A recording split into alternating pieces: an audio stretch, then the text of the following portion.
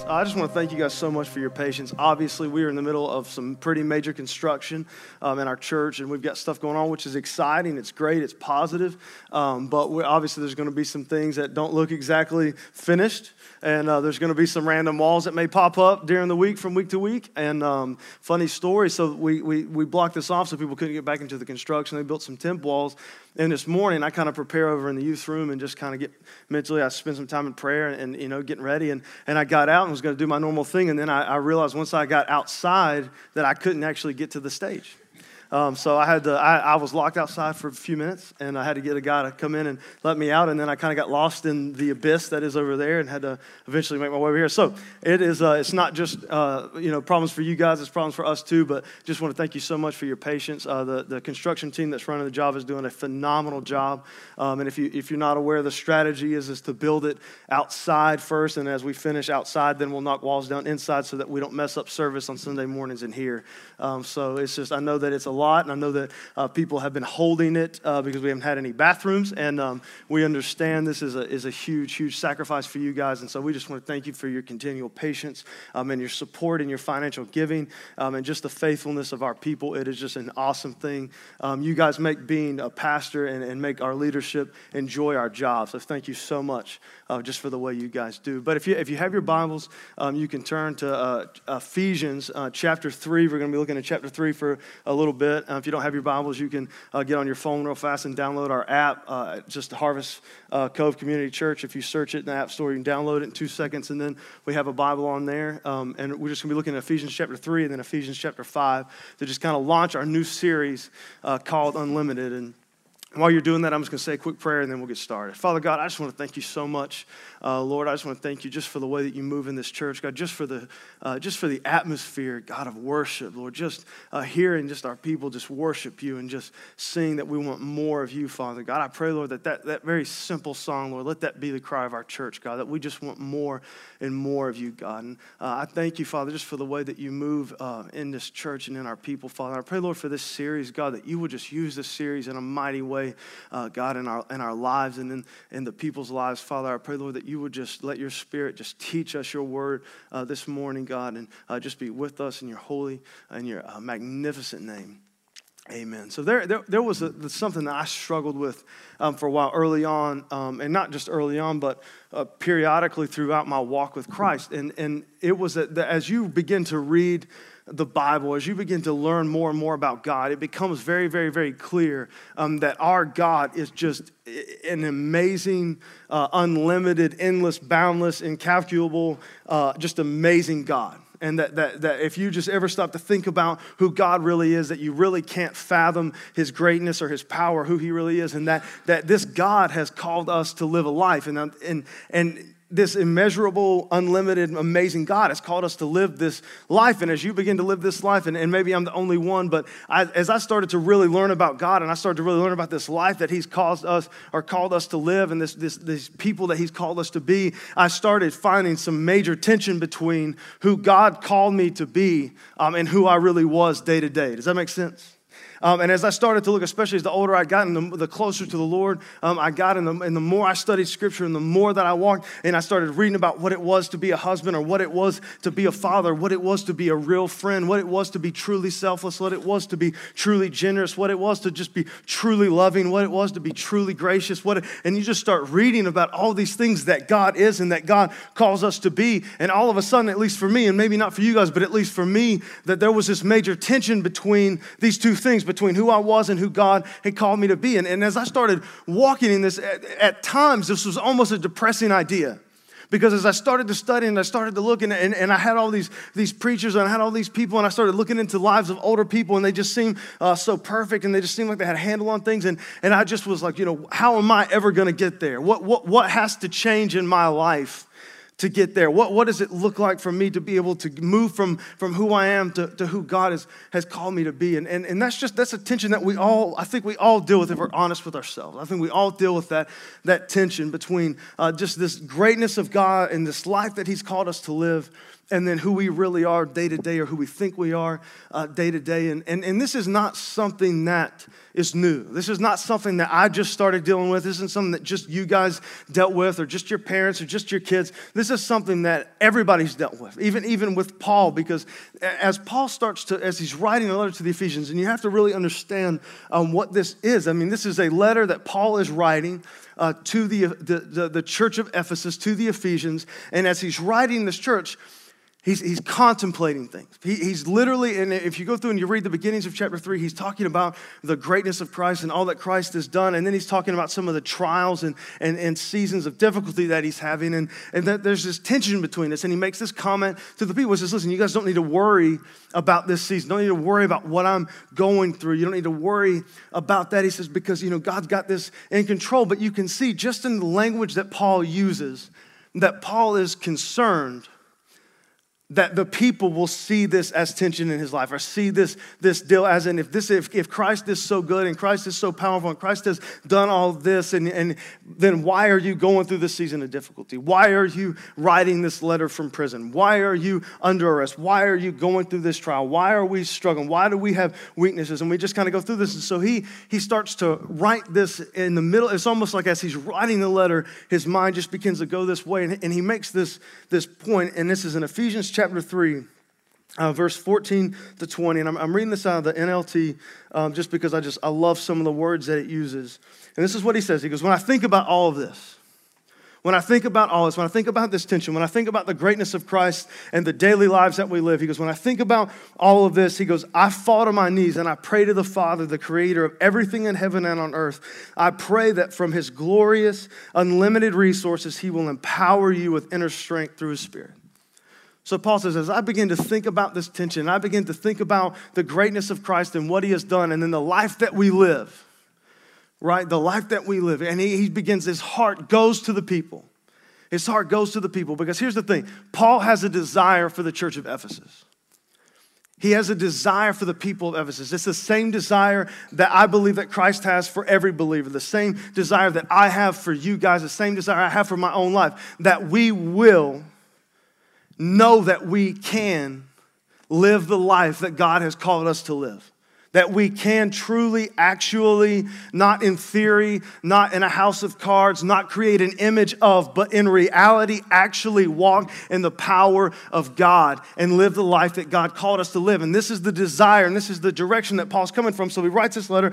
When I think of all of this, I fall on my knees. I pray to the Father, the creator of everything in heaven and on earth. I pray that from his glorious, unlimited resources, he will empower you with inner strength through his Spirit. Then Christ will make his home in your hearts as you trust in him. Your roots will grow down into God's love and keep you strong. And may you have the power to understand, as all God's people should, how wide and how long, how high and how deep his love really is. Then Christ will make his home. May you experience the love of Christ. Though it is too great to understand fully, then you will be made complete with all the fullness of life and power that comes from God. Now, all glory to God, who was able through his mighty power at work within us to accomplish infinitely more than we can ask or think. So this is a huge chunk of scripture that I just want to teach us just really fast, because this is what he says to all believers. And he makes this statement. He teaches us something. And I just want to look at this. The first thing he says is up front. He says, when I think of all this, I fall on my knees and I pray to the Father, creator of everything in heaven and earth. I pray that from his glorious, unlimited resources, he will empower you. So this is the thing I want you to understand about our God.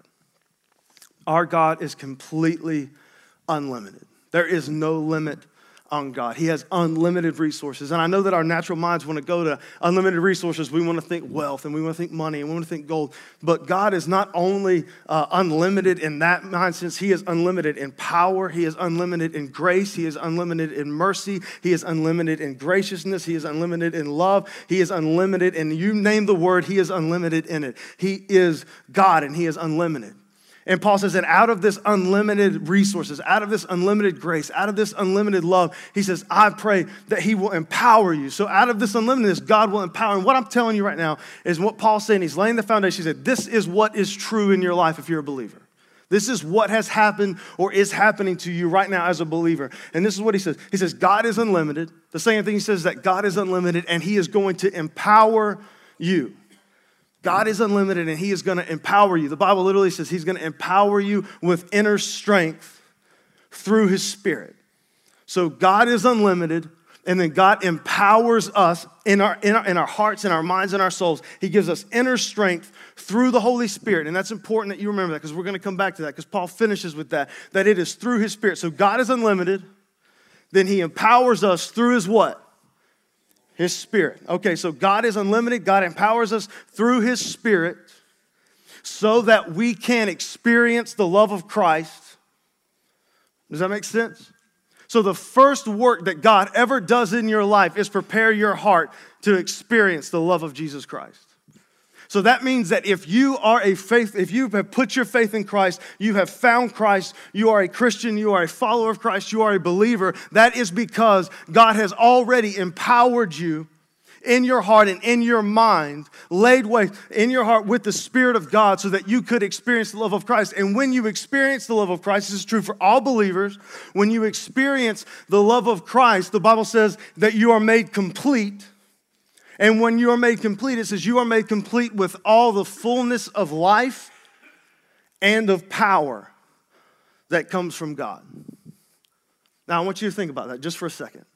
Just for a second, I want you to I know that we don't ask you guys to think a lot, but I just want you to think just for a second what that really means as a Christian, as a believer. If you're not a Christian, if you're not a believer, if you're just kind of here because you got tricked, here, this is still, you'll learn about all the nonsense that you don't believe in. So just listen to me.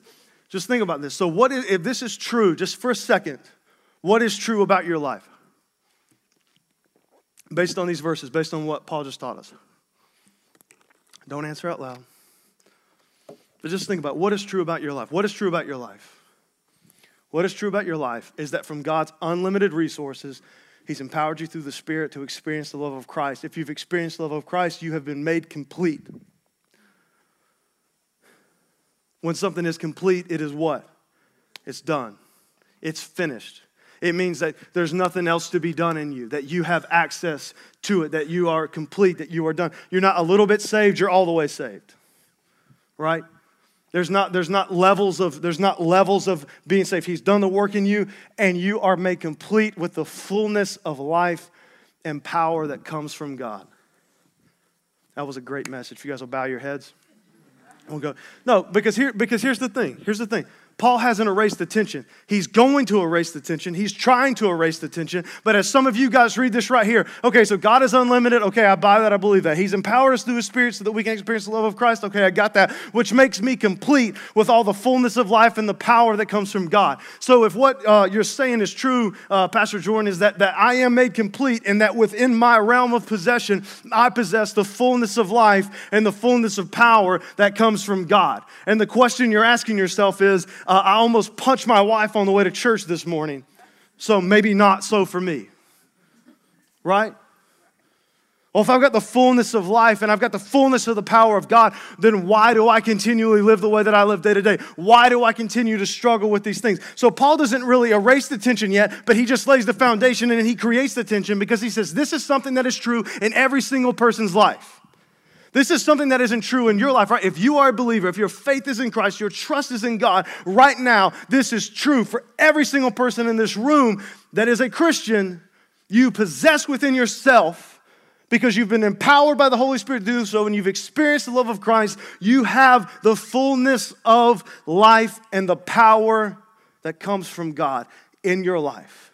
That means that he has given you access to his unlimited grace, his unlimited love, his unlimitedness. He's given you access to the presence of a holy and magnificent God. And you possess the fullness of life. So the question is, why don't I feel like that day to day? Why don't I feel like that day to day? Why do the things that I've always struggled with continue to rise up in me? I've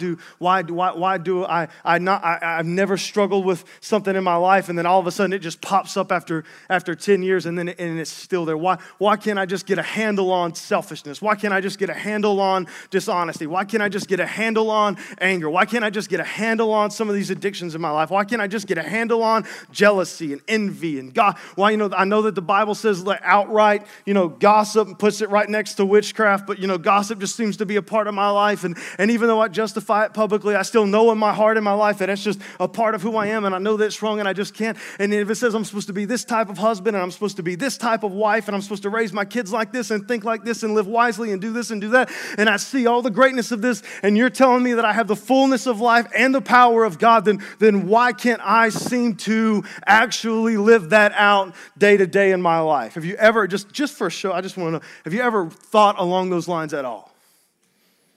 Right? You ever just woke up one day and you hear some preacher, right, just talking about and almost demanding perfection, almost in a religious sense, and you leave with a sense of guilt because he forgot to tell you how to do that? Do you know people I can't stand, and just so you know this, for your future reference, I can't stand somebody that brings me a list of problems and no solution. Here's all the things that's wrong. All right, have a good day. All right? Just so you know, by definition, in that moment, you were pointless. All right?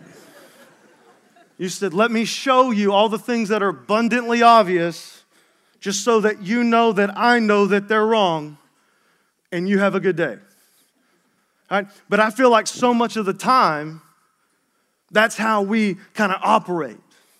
Because why? Because it's so much easier. Because I can tell you, I can have 10 minutes of conversation. I can tell you about most of your sin, right? We're all good at that. Raise your hand if you were the best at pointing out everybody else's negatives. All of you are liars, all right? Because we just have that ability. It's just something. It's all this is God given. We have a difficult time seeing our own, right? But we're just good at seeing everybody else's negatives. We know when everybody else is messed up, and then sometimes we don't tell people, but sometimes we kind of celebrate in that. All right? So there's this tension between who God says we want to be. And here's what I want to tell you, is I wrestle with this for so long, because at some point, and this is where I want you to hear me just for a second, at some point you have a decision to make as a Christian. At some point, you have a decision to make as a Christian, because you can't deny the expectation that God puts on us. But at some point, you have to decide to admit your weaknesses, walk in it, whatever that may look like, or walk in the power of God. Or what most of us decide to do is figure out a way to create an image of walking in the power of God rather than actually walking in the power of God. And so what this tends to turn into is what we have modernized and called religion.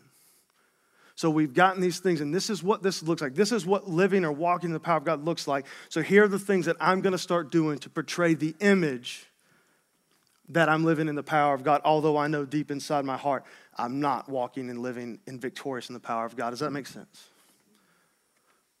All right, so that's where a lot of us get to in life, because we as we study or as we learn or as we hear sermons, we get to this place to where we have to decide, are we going to actually begin to walk in the power of God, or are we going to start figuring out how to look like we're walking in the power of God?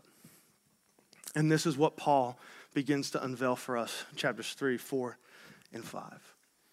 And he starts going on, he kind of leaves this, and he starts going on to this all these instructions of how to live. And he gets to this part where he starts talking about taking off the old self and putting on the new self. And he starts talking about marriage and talking about mutual submission and talking about how we're supposed to love and how we're supposed to act and the things that are not supposed to be in our lives and all the things that we know. I think that we've had these things preached to us so many times. We know this. We know in our heart, most of us, we're not fools. We know when we sin, we know that it's sin. All right, so he goes through all these instructions of the things that we should do, the things that we shouldn't do, the way we should think, the ways that we shouldn't think, how we should live, and the ways that we shouldn't live, and old self, new self. And he drives down to this point, but he never really leaves this idea of living this first initial power of God, fullness of life deal. And he comes down to the ends of the middle of chapter 5. And he gets down, I think it's verse 15. And he says this, and he's about to kind of sum his thoughts up, like he just takes this moment, and he just kind of sums his thoughts up, and he says this right here. In Ephesians 5, verse 15 and 16, he says this, so because of all of this that we're talking about, because of all of this and then some, but because of all this we're talking about, he says, be very careful then how you live, not as unwise but as wise, making the most of every opportunity because the days are evil. He says, okay, so he teaches us first off, whether we buy it yet or not, whether we agree with it yet or not, this is what he teaches us first off. He says this, if you were saved by the blood of Jesus Christ, if your faith is in Christ, you are a Christian. He said, the power of God out of his unlimited resources, through his Spirit, he's empowered you to experience the love of Christ, and you possess within yourself the fullness of life and power. So you may not buy that yet, but that's what he says is true about you. And then he says, so that gives you the ability to do all these things. And he names all these things, and he says all these things, you need to do this and do that, and he gives all these instructions. And then he kind of comes down to this, and he says, because of this, because you have the ability, because the light of Christ, and that's what he talks about right before, in chapter 5, right before this, because you have the light of Christ in you, and that light of Christ can expose the darkness, and you now have the ability and the power to move in and live right and live with power and do the things and be the person that God's called you to be. He said, because you have that in you, because of the work of the Spirit and the victory of Jesus Christ, because you have that in you, he says, be very careful then how you live. Be very careful then how you live, not as unwise, but as wise. And the reason that I like Paul is because Paul will very rarely leave you. And all right, so I don't like people that bring problems with no answer. And here's another person I don't like. Ask questions that they don't know the answer to. Right? In an effort, like if you can ask a question because you think that I know and you want to learn, that's one thing. But people who like, and I think, and maybe it's just because I'm not smart enough, and this is just maybe a little bit of jealousy in me, but these great theological people who ask these like life-abounding questions, and then they end the sermon with, I guess we'll find out when we get to heaven. Wasted 45 minutes of my life. Posed a bunch of worthless questions, and then said, Jesus will tell us later. What that said was, I didn't have time to study this week, so I just asked a whole bunch of questions, and everybody enjoy their lunch. All right? But that's not what Paul does. Paul says, listen, I want to tell you, because all this is true, because you have the fullness of life and the power of God in you, be very careful then how you live, and live wisely. And the way that you live wisely, and I want you to hear me, because again, the way that you live wisely is making the most of every opportunity in your life. Just think about that just for a second. The way that you live wisely is to make the most of every opportunity in your life. See, the difference a lot of times between wise people and unwise people is wise people simply see things in a different light. They see things as opportunities. And let me give you an example. So an unwise person will use something that we all deal with from time to time, jealousy.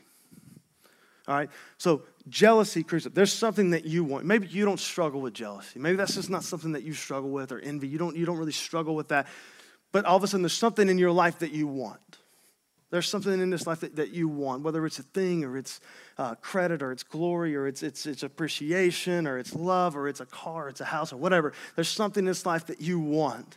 And then all of a sudden, someone near you or close to you, they get it. They possess it. They got it. And then all of a sudden, jealousy or envy rises up in you in this moment, because you're like, I wanted that, they have it. And then, a lot of times what comes along with jealousy and envy is you start going through the reasons why they don't deserve it. Right? Just me? No, just you.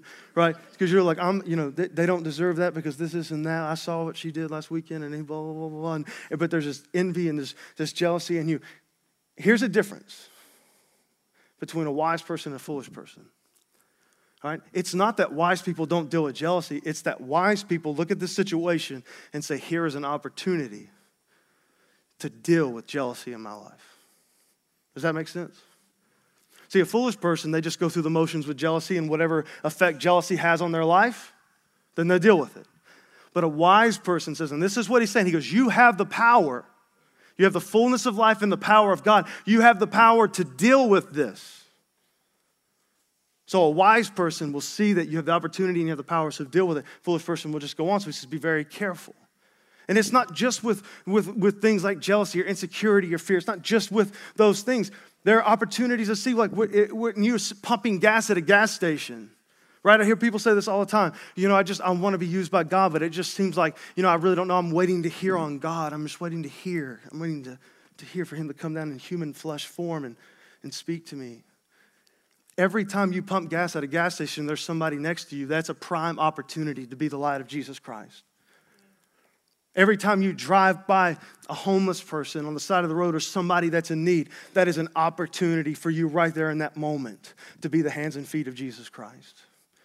We have opportunities all day long in this church to serve everywhere from in our backyard to homeless people that come from Charlotte, to people that are in need in our community, to churches and growing gospel things in Mexico, to all kinds of opportunities that are opening up. There are opportunities left and right. So the foolish people will sit and say, I'm just waiting. And the wise person says, this is an opportunity to grow in God. This is an opportunity to grow in God. This is an opportunity right here. So he says it, Paul. That's why I love Paul. He says, be very careful then how you live. Be wise, don't be unwise.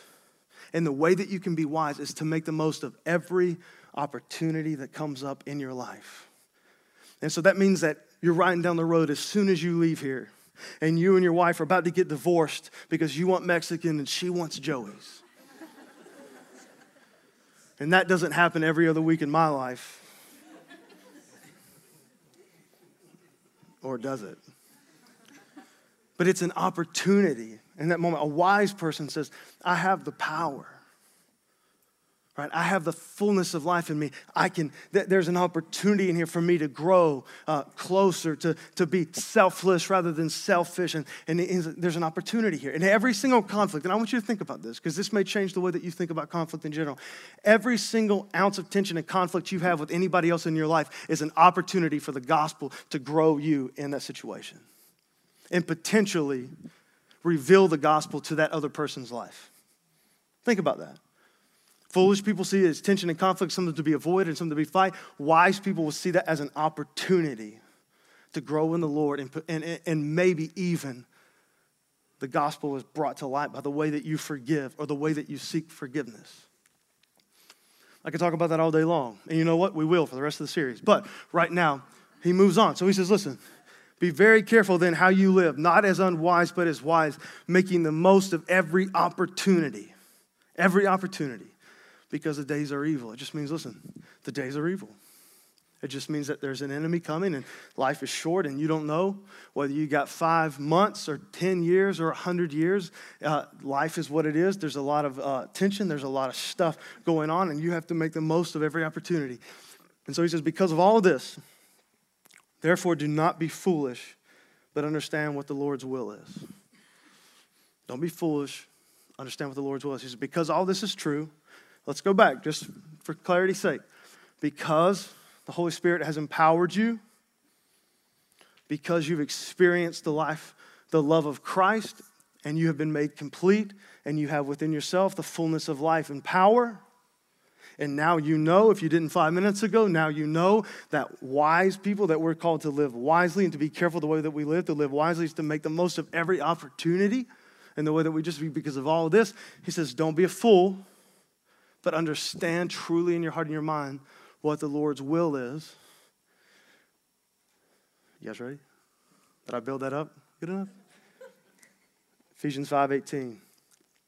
Do not get drunk on wine, which leads to debauchery. Instead, be filled with the Spirit. Is this a message about alcohol? No. All right. Has nothing to do. I've heard it preached. But as I want to walk up to the pastor afterwards, I'm like, man, did you read anything before or after that? Because it had nothing to do with everything you just said. You're an idiot. All right? This is not about alcohol. He is using wine and alcohol and the way that we drink it in comparison to the Holy Spirit to teach us something that is very, very powerful. And I'm stopping for a second because I want to say this. Don't get lost because I'm going to spend the next few minutes talking a whole bunch about alcohol. So I don't want all the Baptists to slowly leave the service, all right? Just warning you, all right? And all the people that just getting drunk's just a way of life, I'm not supporting you either, okay? So I just want to up front, okay? Is drinking a sin according to the Bible? No, it's not, okay? It's not. Has there ever been people struggling in marriage and they started to drink a lot and things got better? No. That's never happened either. There was never a college kid going, you know what, I was just sophomore year, things were getting tense, I was really stressed, I was struggling, started drinking a lot and everything got better. All right, that didn't happen either. All right, are we on the same page? Is this a message about alcohol? No. Are we picking sides on the classic modern American debate? No. Do I need to pray again so people can leave? All right, let's come back. He says this statement, do not get drunk on wine which leads to debauchery, instead be filled with the Spirit. So he makes a comparison here. And you could go all day long with the comparisons between the two, but there's two that really just lean out to me. So just for a second, let's just talk about some alcohol. So here's the deal. When you long day of work, all right, you've been stressed. Let's do house moms. Okay. You got 17 kids, all right? Your husband has been working till 6, got off at 3, been at the golf course, all right? All right, you've been taking care of 5 kids. He gets home. You love your kids, but now you want them away from you. You give them away. You go upstairs. You get you a glass of wine. You sit down. You start to drink. Why? Right? Because it's going to make you feel a little better. Okay? Let's just be honest. That's what it kind of just numbs us to reality a little bit. It just brings a little temporary sense of joy, and that's what wine does. Okay? So we go. That's why you drink 2 glasses of wine.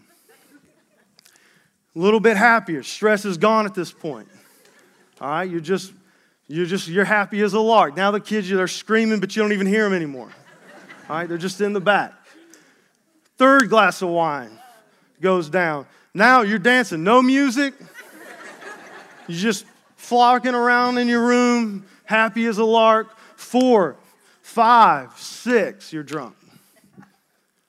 All right, now at this point, I'm not looking for testimonies. Don't send me emails.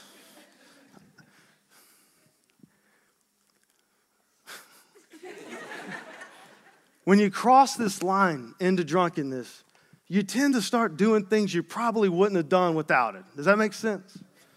All right? You start thinking ways you probably wouldn't have thought. All right? You start, all of a sudden, people who weren't good looking to you yesterday, all of a sudden are great now. All right? Let's be real. All right? Paul uses it. It's okay if I use it. All right? This is a comparison that he's making. He says his point is, he said, if you get drunk on wine, if you're just consuming and consuming and consuming till you cross into this line of drunkenness, it's going to lead to you doing things and being somebody and thinking a way that you normally don't think unless you are heavily intoxicated. Does that make sense? All right, if just for the fun of it, if I were to say, hey guys, tell me some stories about this, how many do you think that we could get? A lot. So we're all understanding this. Okay, so here's the point of what Paul's saying. He's saying, listen, don't be filled. Don't be drunk. Don't be filled with wine, which leads you to do this. Because at the end of the day, we go to always from the beginning of time to wine, stress-free, temporary happiness. And here's the thing that I want you to know, because this is where he's kind of getting at. To get drunk, you got to drink. 1, 2, lightweights maybe, but 3, 4, 5.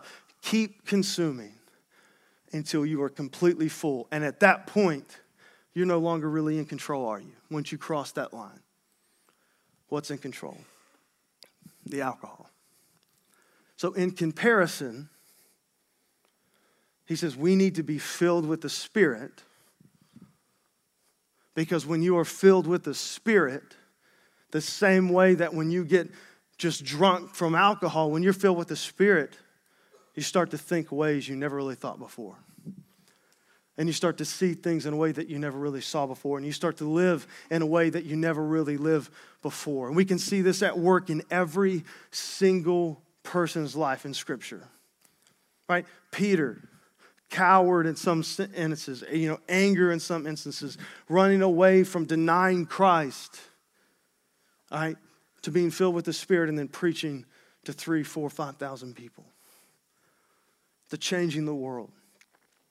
Paul, the very man that's writing this, he was organizing a systematic arrest, persecution, and murder of Christians, to having a moment experiencing the love of Christ, being empowered by the Spirit to becoming one of the most prolific and greatest writers and speakers and preachers and church planners in human history when it comes to the church, when it comes to Christianity. So the point that he's making here, he says, in light of this, because he says, listen, I want you to understand, I want you to be careful how you live.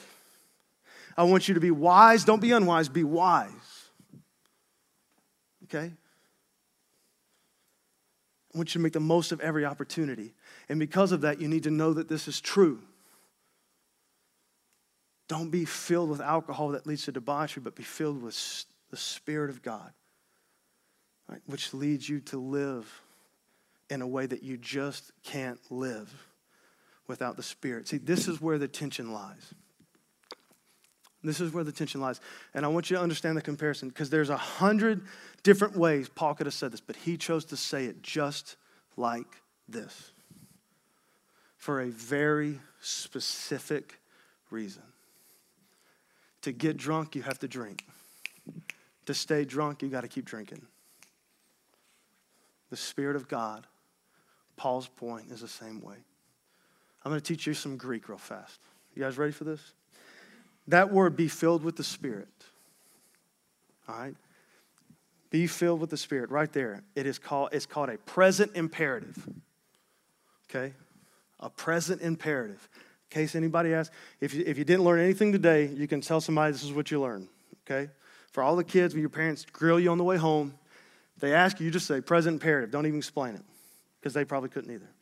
Present imperative, that's what this is. What a present imperative is, in the Greek, it is a verb that is continuous. There is no ending to this verb.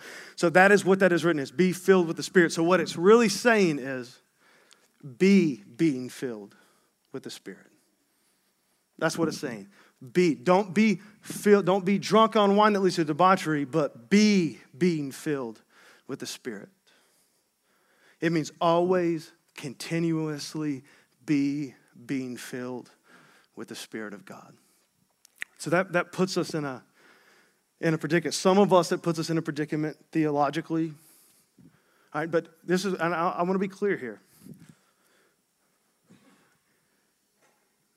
When we are saved, as Paul says early on, before we even experience the love of Christ, what happens? The Spirit empowers us so that we can experience the love of Christ. So we have the Spirit of God the moment that we are saved. The Spirit in the presence of God, we have access to it. This is a command, and I want you to understand this. Go back to the scripture. This is a command. He says, don't be foolish, understand what the Lord's will is. Do not get drunk on wine, which leads to debauchery. Instead, be being filled with the Spirit. Continually be filled with the Spirit. Always be filled with the Spirit. This is a command. So this puts us in a predicament, because God is the one who empowers us with the Spirit, who fills us with the Spirit, yet he commands us to be being filled. What does that mean? What's the logical conclusion? That we have within our realm of possession access to this ability to continually be filled by the Spirit of God. And the $1 million question is, how are you continually and always being filled? And that is next week's message. So be here. Seriously. It's powerful. Taylor, you can come up here and play. But I want to close today with this idea of what it is to be being filled. We'll talk about how next week. But I want to talk to you about what happens. So when you begin to consume alcohol, right? The comparison. what eventually happens is it numbs you to reality. Your reality doesn't change. House mom analogy. Your kids are still psychotic. All right, they may not be right there in the room you're in, but they're still outside, coloring on the walls, destroying things, setting fires. They're still out there being kids. All right? The stress and everything that was your reality hasn't changed. It's just that it numbs you to it just a little while. It numbs that reality. And the more that you consume, the more you get, it numbs. Nothing changes. Reality is the same. It just numbs you to it. The Spirit of God, it awakens you to reality. Right? What you see and what you experience and the trials and the persecutions and the struggles, they're all still there. But what the Spirit of God ultimately does in the beginning, and as you continually be filled with the Spirit of God, it awakens you to the reality of who Christ really is to you and now who you really are in Christ. Because I want you to understand that. It awakens us to the reality of who Christ really is, but it also awakens us to the reality of who we really are in Christ. And for me, this was the idea that started to erase the tension between who I was and who God called me to be. And I started to realize, not because of my own power, not because of who I am, not because of anything that I've done or could do, but I possess, because of Christ, because of who Christ is, the power to walk and live in and with the Spirit and overcome these things in my life and begin to be different. And just as an intro to this series, I want to show you what starts to happen in your life when you really grab onto this concept of continually being filled. Because what happens is, I think a lot of times is because we have been so, and I think in many ways, and I don't want to condemn any other denomination, but I think in many ways, the theology that we teach, it limits us and it waters down the power of the Holy Spirit. And on the flip side, some other denominations completely manipulate the power of the Holy Spirit to mean something totally different than what it really is. But I want to stand here before you today and I want to tell you an absolute truth. The Holy Spirit is incredibly powerful and it lives inside of us. The presence of God is inside of us, and this empowers us to live the way that God's called us to live. It empowers us to be the husband that God said that we could be, to be the wife that God said that we could be, to do the things that God said that we could do. And if you wanted some genuine evidence of that, the fact that somebody like me is standing on a stage preaching the Word of God to you is an absolute solid fact that God can take the worthlessness of this world and make it worth something. The absolute solid fact. And if you started to live and you started to think about your life and all the things that He's really already done for you, you start to kind of say, I don't want to get ahead of myself. So this is, in 2 Kings, I just want to show you, just want to give you an image of what happens when you start really comprehending this idea that Paul's trying to give us, that we're going to study throughout the rest of the series. But this is in 2 Kings, prophet Elisha, not Elijah, but Elisha. You remember him? So Elisha is hanging out in the desert doing his thing.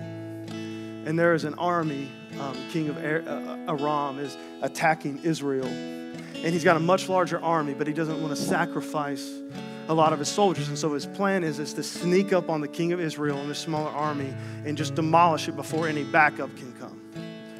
But the king of Israel is continually moving around. And every time that the king of Aram decides, okay, I'm gonna sneak up on him in this city, well, God tells Elisha. And Elisha runs and tells the king, hey, just so you know, after you finish your dinner tonight, you might want to run because there's a massive army coming to destroy you. Go somewhere else. And so the king would move somewhere else.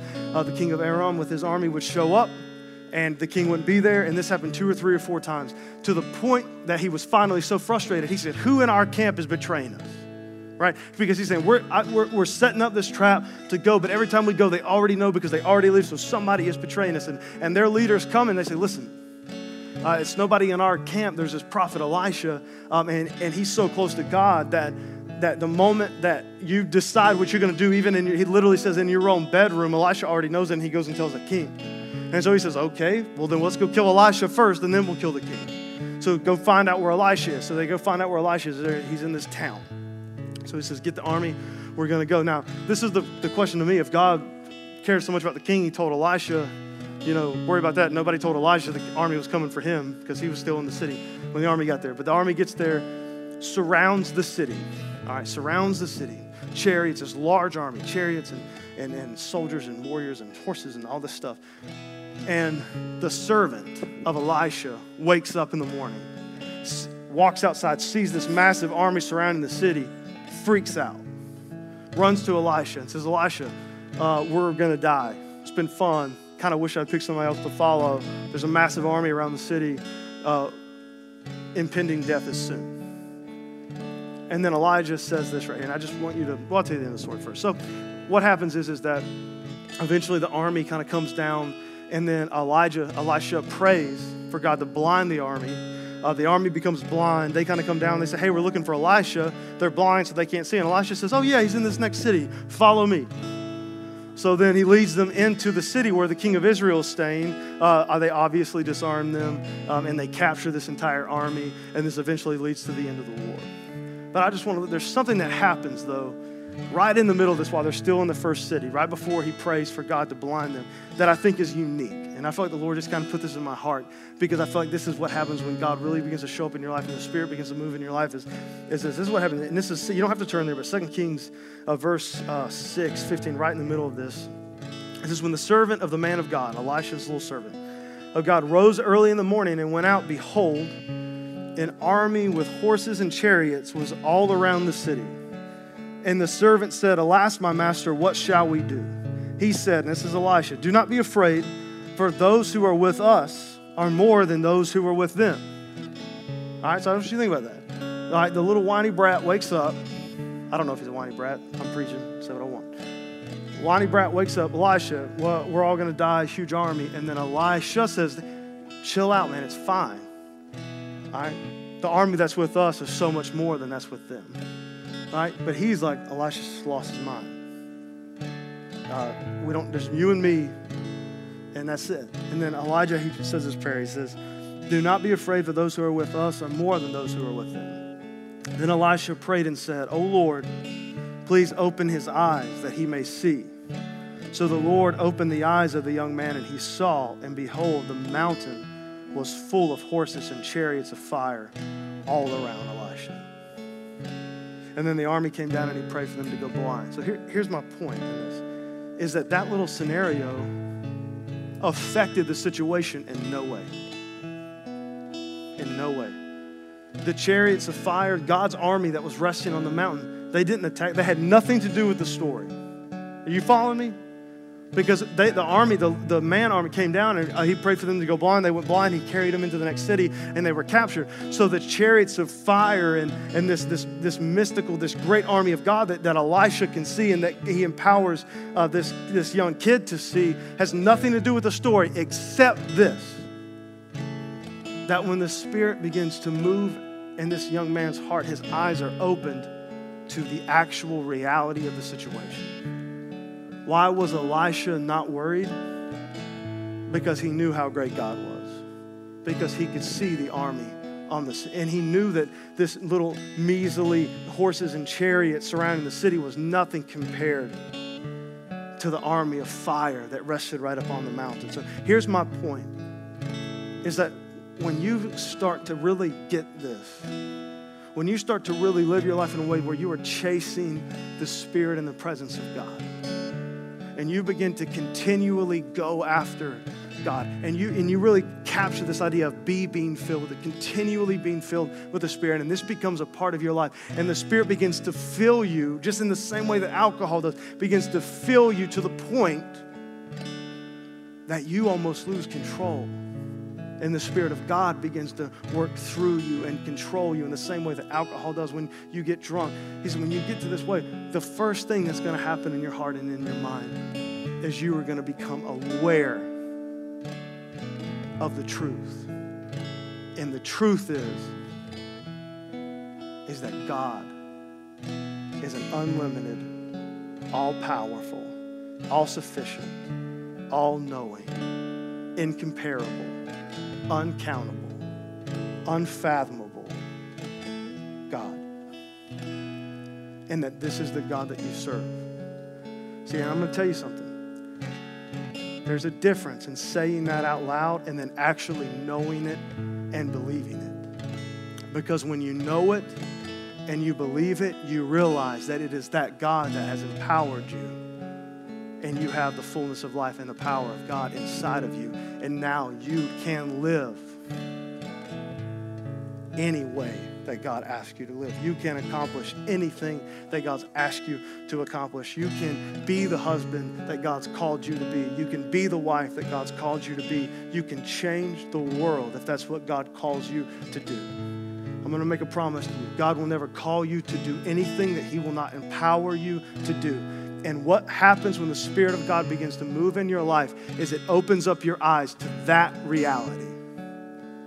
Nothing changed for this man. Nothing changed. The army was still there. What changed was as he saw the truth, and the truth was God so much greater than any situation or any problem or any issue or any way of life or any addiction or anything that's going on in your life. He is so much more powerful than that. And what the Spirit does is it opens up your eyes and your heart and your mind to the reality of this, that God is truly unlimited.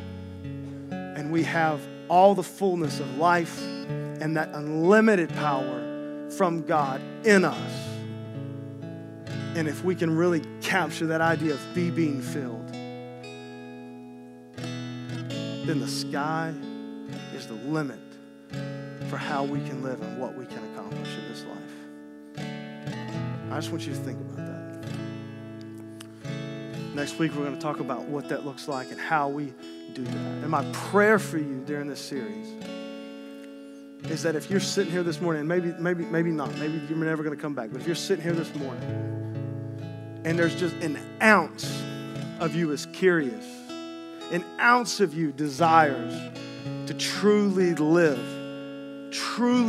and walk in not just wisdom, but the power of God, and to be who God's called you to be. If there's an ounce of you that desires to know what that looks like, I'm asking you and I'm begging you, be at every single message of this series.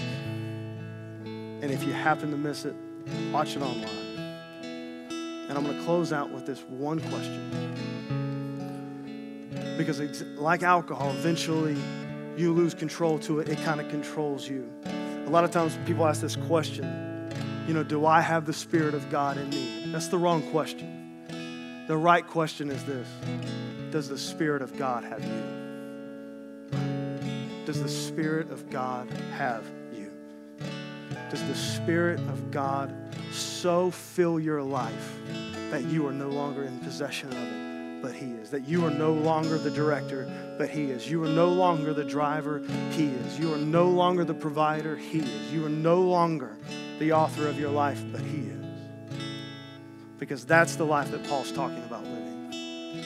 Being so continually filled with the Spirit that you live your life with the Spirit of God completely in control and in possession of every ounce of who you are. If you guys will stand with me. God, I pray, Lord, right now that you will let your Spirit and your presence rest in this room, God. I believe with all of my heart you have called us to live a life of amazing, abundant, unlimited power, God. I believe that you have called us, God. You've commanded us, Father, to carry your mission throughout this world, God.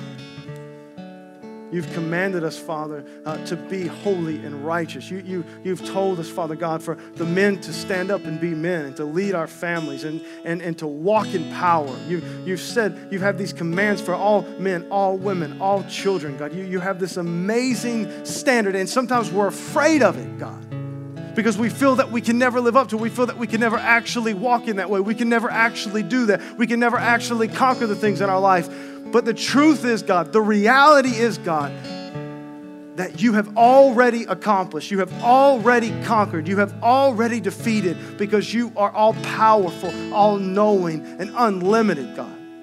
And I pray, Lord, during the course of this series, that every single heart in this room is opened up. Every single mind is opened up. Every single person's eyes are opened to the reality that you have already conquered every single thing we will ever face, that you are truly and completely unlimited. And because you have empowered us with your Spirit to experience the love of Jesus Christ, that we have been made complete, and now within ourselves we possess the fullness of life and power, God. My prayer for our church is that by the end of this series, we know this fully and completely to be true in our lives, God. I pray, Lord, that your Spirit will begin to draw us to you, Father, in a new way, that you will empower your church to live the way that you have called us to live. God, not out of religion, not out of some sense of obligation, God, but because we now know that we have the power to be the world changers that you have called us to be, God. I pray, Lord, as we worship you, Father, just speak to our hearts and speak to our minds, God. I pray, Lord, that you will use this series in crazy, amazing ways in the life of this church. In your holy and your precious name.